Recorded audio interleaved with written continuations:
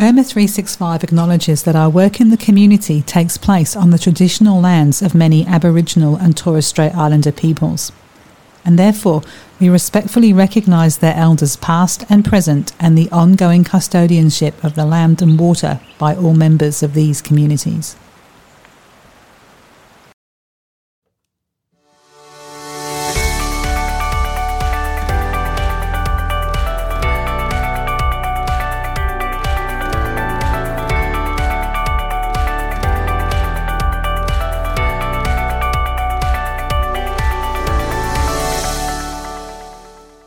Welcome to Get Real, talking mental health and disability. I'm Emily Webb. We're focusing on foster carers over the coming month to share the important role they have in the community. Foster care is a temporary care of children with the goal to reunify them with their birth family. These conversations will give you an insight into what it takes to be a foster carer, the ups and downs, and how people who do this vital role can change the lives of the children they care for, and how their lives are changed too. Jackson, a teacher in Northern Victoria, became a foster carer in 2021 when he was in his mid-20s. Jackson's situation is unique, and after doing foster caring, he is now stepping into the role of permanent carer. And if you haven't already, listen to our previous episode with Jasmine Isaacs, a foster care specialist, who talks about the process of becoming a foster carer. Now let's hear from Jackson. So I'm 28 and I'm a foster carer and have been for a little while now. I think I had my first placement in the beginning of 2020, which is when I kicked this journey off. Initially, I think I was very hesitant toward the process. I think there's some limitations that you feel, being a single guy and being 28, and also the factor of being a school teacher as well and teaching, the younger grades within a primary school. I had lots of siblings, I'm one of 5 kids myself. It wasn't until in university that I really started to kind of reconsider where I was headed. I went through university and I studied a course in business with a degree in marketing. And I did the full 3 years. I was kind of drawn towards working with people and not necessarily from that marketing office job perspective. So I went to a resource centre and I took it upon myself to kind of look out and search for some volunteer work in the area. So I originally started out being a volunteer scout leader, and that was something that I really, really loved. And I did transition from that to working as a swim school teacher and as a lifeguard, and I just felt like it was a natural kind of progression. I just enjoyed working with kids and working with people and, working with parents and, skill development and, also the well-being that comes with a lot of these things. If you think about Scouts and where I started there, some of those kids that attended Scouts, it was kind of a last resort. They'd tried soccer, they'd tried football, they'd tried, rugby and a few other things, but nothing really hit the nail on the head, whereas Scouts was that real hands-on camping perspective that I thought really kicked me off well. Then I actually did summer camps in America. So I went from being a lifeguard and a swimming teacher to working at a few summer camps in America, which is really, really special and really cool. And I think that, once again, kickstarted that passion for working with kids and kids from different backgrounds. I mean, these kids were from around all over America. It was just amazing where these kids were from. And some were very, very privileged and others, weren't so much. So it was good to have that difference as well, that the kids in the camp were from so many different backgrounds. Going from the summer camps, I moved into au pairing. I heard about it as a whisper, at camp one day, someone was talking about doing au pairing and talking about the experience. And I kind of thought, that'd be cool. Looks to me like you get to live in a family's home internationally and, teach them English while you're there.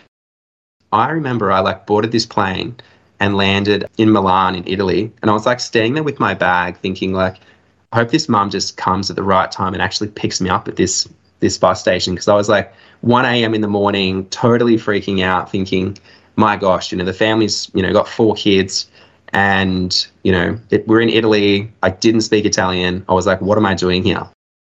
I think that experience in itself that lasted for about 3 months really opened up that different world where you had to really think about what you say. You had to really coordinate the drop-offs, pickups, and you really had to be that parent role because a lot of the families within Europe, I think, and especially the families that I was living with, because it wasn't just one, there was a couple, were also very privileged and didn't have that time that they could spend with their own kids.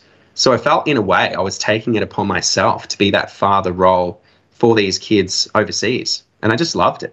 Like, I loved taking them to school, picking them up afterwards. You know, there was rugby, catechism, like these little church groups, soccer. It was just a really, really, special thing that I think started a lot of this as well.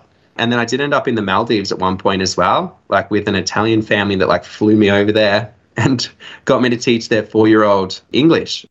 Towards the end of it, he could speak, like you could have a full conversation with him in 1 month. And I thought, wow, like how did I teach this kid all of these words and all these memories and moments in such a short time? Like he could have a full conversation.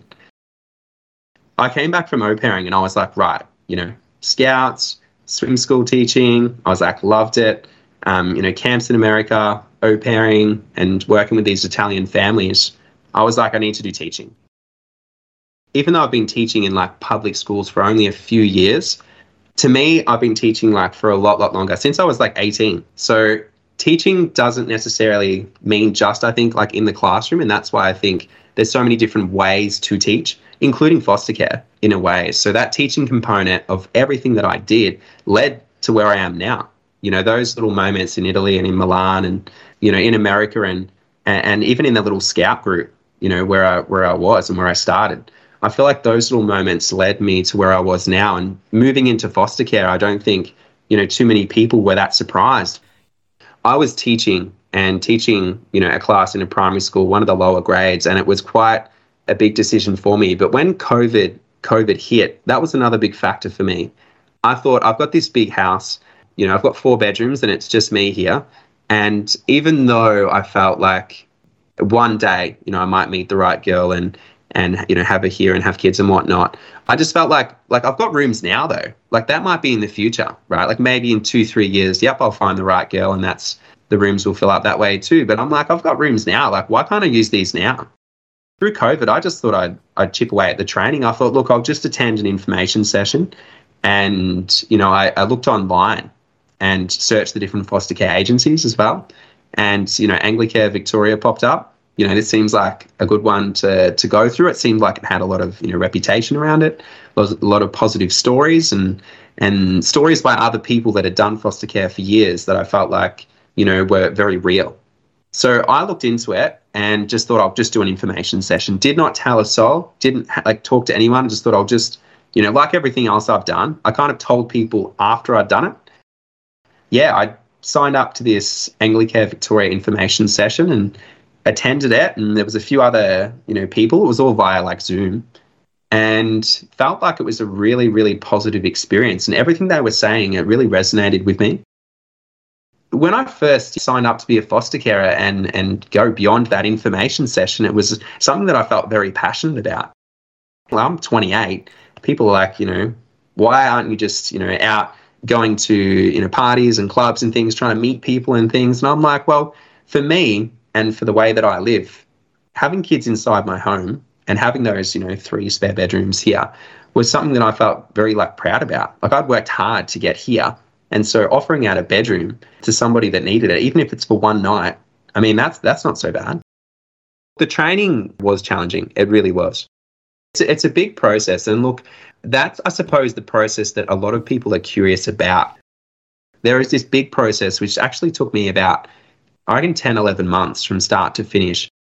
Really helps you to understand yourself as a person. When the training finished, and there was lots of, you know, so many visits in between and face-to-face catch-ups and Zoom calls, there was hours upon hours upon hours of training and lots of paperwork to fill out. But through it all, you're really learning about the proper strategies to use to actually work with these kids.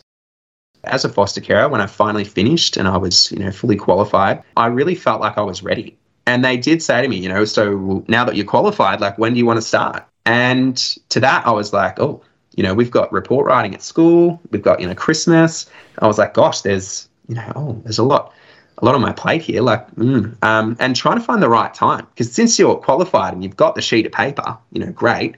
And they're like, when do you want to start? I was a bit like, oh, like, this is real. You can really ensure that your home is adequate and your lifestyle is adequate for the child that comes into your care. I think that's huge. So my first placement was from actually like, let's say kindergarten age from regional Victoria. And I didn't really know what to expect. You know, the date was organised. It was for a 2-week period over the school holidays. And I thought, okay, you know, this is creeping up close. I've got over the reports. I've gone past Christmas. I've got New Year's. Okay. You know, he's arriving in a couple of days. I was like, oh, you know, hope I've got everything ready. I had to go there to actually pick him up. But I'm glad that I did, because when I arrived, the carers were like, do you want to sit down and have a, you know, a tea? And I was like, yeah, like if you want. And they said, oh, well, we've got a couple of kids in our care at the moment. And they had about 3 and they were all quite young. And even as we were talking, I mean, you know, there were some substantial behaviours from, you know, this child. And even though I'd read the report, like you get sent a report that's quite thorough beforehand on him, I suppose putting the report to the actual child was just so hard to consider, that all of these things that you read in the report, you know, and some of them were such massive moments. Like if you or I had gone through this, you just think, how would you even be able to get through the day? And yet this little child in foster care had gone through it and come out the other side and was like just sitting there on the floor in the lounge room playing blocks. And I was like talking to these 2 foster carers, and a few times he had these big meltdowns, throwing things and really yelling, squealing. It was really interesting and good to talk to these carers who were just like super chilled. We were having a tea. I ended up staying for like an hour. And then, yeah, they were like, you know, this is it. I grabbed his little bag and like walked him over to the car, and I had like this little baby seat that I like bought, you know, beforehand, and popped the bag in the back, and I had like a little present for him. So let him sit in the back seat with it, and we were just driving home. When I first had him home, you could really only speak to him in simple sentences, 2 or 3 words. But it kind of matched with some of the experience I'd had with talking with Italian people and Italian kids. But look, I got to day 2, and this is out of like 14 days. And I was, you know, at this point counting the days. I thought, wow, this is a lot. I feel like I got no sleep. You know, he was quite upset, quite emotional. I was like at that point where I thought, wow. It was day 2 at night. And I thought, I need to call these carers that he's living with and have a conversation with them about what they do. How do they get through each day? You know, what tips do they use? So I actually rang them up, and they, I think, were on like a road trip. And yeah, these 2 were off on a road trip, and they were just like sitting around in like little camp chairs and chatting to me about different things they use to actually work with him. And some of the tips they gave me were just essential. I, you know, used them through and through with him, and were so firm with him from there. Yeah, I just talked to them, and it was influential. I just thought, you know, I woke up the next morning and was like, I can do this. Yeah, look, we got through the 2-week stint, and when he left, it was like the cutest thing. You know, he was like, Jackson loves me, Jackson loves me, Jackson loves me, and like repeating it over and over. And then it was a few months later that I actually had him back, and it was like just for a weekend, and I actually like picked him up from kinder. And like when I walked in those kinder doors, he like came running from like the back of the kinder and was like arms out, you know, Jackson loves me, Jackson loves me, Jackson loves me. It's like his key token phrase, and like ran over to me and I like picked him up, and she's like, oh wow, yeah, he's been talking about you like all morning. And yeah, we just spent like the weekend together, and yeah, it was awesome. It was a big part, I think, of, you know, my passion for foster care and for continuing with this, you know, just to see him and how much growth he'd made just in those, you know, 3 months, and the fact that you felt confident giving him back to, you know, these really safe and secure carers. Like I, you know, rave about them all the time, and how good they were. I originally was asked for like a respite of the 2 that I have now, and originally I said no. And then months and months and months went past, and yeah, I didn't, you know, think much of it, but that was kind of in the back of my mind. I thought, you know, just the placement was coming to an end, which means that the current carer was kind of unable to continue. So then I thought, wow, but, you know, where are they going to go? Like, what's going to happen to them? You know, they're 2 siblings, and, you know, is there potential for them to be separated? And that was a lot of the questions that I was asking. So I put my hand up and just said, look, you know, if you get stuck, I can take him for 2 weeks. A few weeks went past and I got the phone call. I was like in a staff meeting, and they said, Jackson, you know, I need your help. So we've got two kids here, lower primary ages, and, you know, got to read their report and their story. And I thought, wow, you know, there's a bit here, and had a chat with my family. And it was so, I suppose, confronting, because mum, when I was talking to her, and she's always been like my like saving grace and all of this, like the one person can talk to about anything going on. Like I go to mum straight away and I was like, Mum, help, I need to make a decision quick. What do I do? And she said, look, Jackson, I think you'd be perfect for it. And, you know, I spoke about a few of the things with mum, and she became quite emotional. I was like, wow, like I suppose that's the training in me kicking in that I did through Anglicare, where I didn't feel like, you know, reading the report and exploring their story before they arrived to me was okay. Like I understood it. Whereas my mum became quite emotional when she, you know, I suppose heard about a few things that they'd encountered. But look, when they arrived and one was hanging out the window with like the sunglasses on, like waving madly, like out of the car window of like the case manager, right, that dropped him off. And the other one was like, you know, insecure, kind of hugging the knees in the back seat, like, oh, I'm not sure about this. And from the very first day they arrived, like there was no tears, which in a way, I don't know if this is like good, you know, that I made it like a warm, welcoming atmosphere. So these kids were very, I suppose, like settled really quickly. And we just gelled.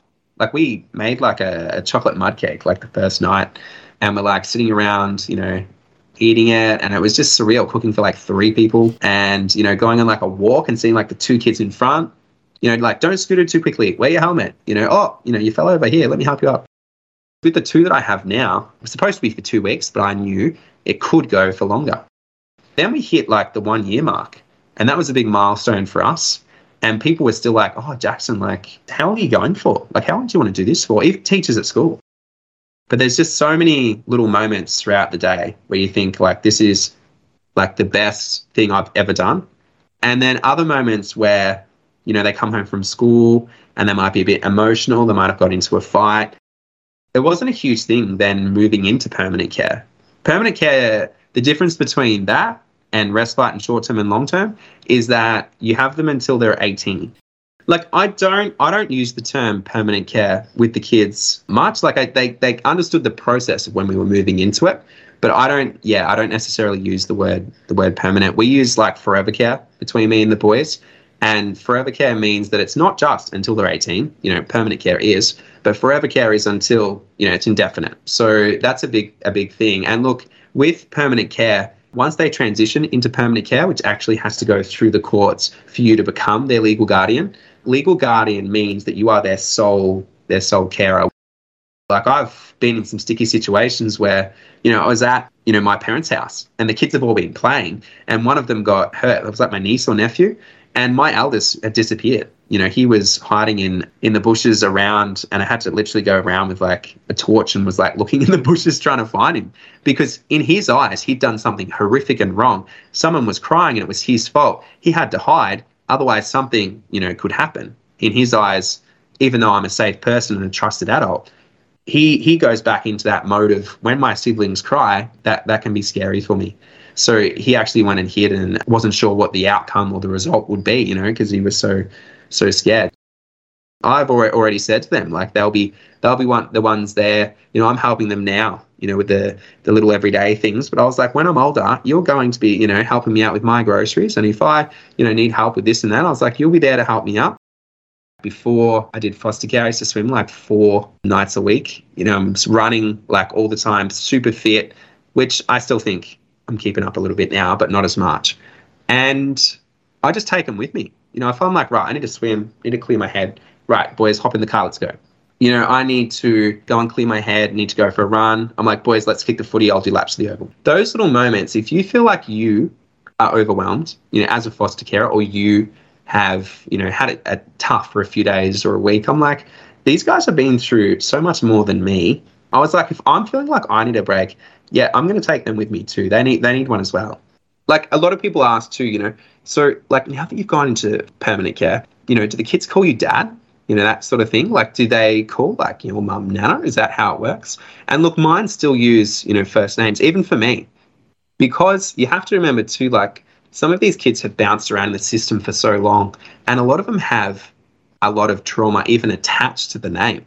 So if you use a name like Nan or mum or dad or auntie, there can actually be lots of things they connect to that name. So mine feel actually more comfortable using our first names. And that's something that I'm happy for them to do. So my family have just been, influential in everything I do. Like I said, I'm one of 5 kids, so I have nieces and nephews everywhere, and one of my sisters lives, 5 minutes from my house. The other one's 5 minutes in the other direction, and then mum's about 10. So in amongst, we've got like this awesome little network, and, friends from school, a lot of my friends are school teachers as well. So I feel very safe, having the boys, head out with them, or, for them to take them for an hour if I have an appointment or something to get to. It's really good. Like, you get a lot of support from Anglicare as well. As much as I talk about my family, Anglicare are there from the beginning, and you think with a lot of agencies, right, that they'll, back off, or the service will dwindle as it goes on. But you have to remember that each of these kids has like a case manager assigned to them in charge of keeping them safe. So as much as you're providing, the everyday, day-to-day care, there is a caseworker like attached to each child that actually advocates for them and ensures that the placement they're getting and the placement they're in is adequate for them. And the case managers that I've had along the way have been really good. Like, my first one that I had, I kept her for a long time, and then as I moved into different children in foster care, like I had the preschool age, and then I had the senior primary. Each of those guys had a separate case manager attached to them. And there was like a support worker for me as well. So there's so many people in amongst the system helping. And it's not until you're like in it that you see, and the emails start coming in, the phone calls, and you want to help out more and more and more. And you're like, oh, like I've already got, a child for, this period or these 2 weeks or these 3 weeks. And the phone calls, are coming in, but there's actually just no one there to take them on board. And I think if people got through the training, right? Like, I know it is hard and it's a bit vigorous, and look, maybe it could be less for others, me being a single guy, 28, and I was working full time trying to do it. So it could be less for others. And I feel like if you could just take in one child for like one night, we wouldn't be in this situation we are in now. Absolutely. Like, one child, one night. And I feel like it would make a world of difference. Just go to one information night. Like, even if you listen to this and you're thinking, I don't know, if I will, I'm not sure. I can just go to like one information night and just see. Just go there, just like check out the vibe, see if it's like something that you're interested in, pick up on the dynamic and the way they're talking. And then if it's something you are interested in, just take that next step. And the training is just something that you can plug away at over time. Like, they don't rush you. There's no time limit. Just plug away at it over time. And when your first placement rolls on through, just give it a go. But I feel like for people out there that want to comment on foster care and want to have a say on some of the things that we do, I feel like that's fine for you to do that, but give it a go first. For people to say, this or that about foster carers, or, they might have different perceptions of foster carers, get in and actually have a chat with some carers. All the people that I've met are all unbelievable people. Like, before foster care, would I have been like down the main street wearing like a green Pokemon, like Pikachu kind of shirt? Probably not. Whereas now, like, it just doesn't matter. Just, get out there and give it a go. Thanks to Jackson for joining us on the podcast, and to Fostering Connections for their support in helping us to create this episode. If you're interested in becoming a foster carer and live in Victoria, contact Fostering Connections on 1800 013 088 or head to fosteringconnections.com.au. We'll have details in the show notes for this episode. For our listeners, if you have been affected by anything discussed in this episode, you can call Lifeline on 13 11 14. There's also 13 Yarn on 13 92 76, which is a 24/7 crisis support for Aboriginal and Torres Strait Islander people. You've been listening to Get Real, talking mental health and disability. If you're enjoying the podcast, we'd love you to share Get Real with your friends and networks, and subscribe on your preferred listening platform. That way you won't miss an episode. Until next time, stay safe, stay well, and look after yourself.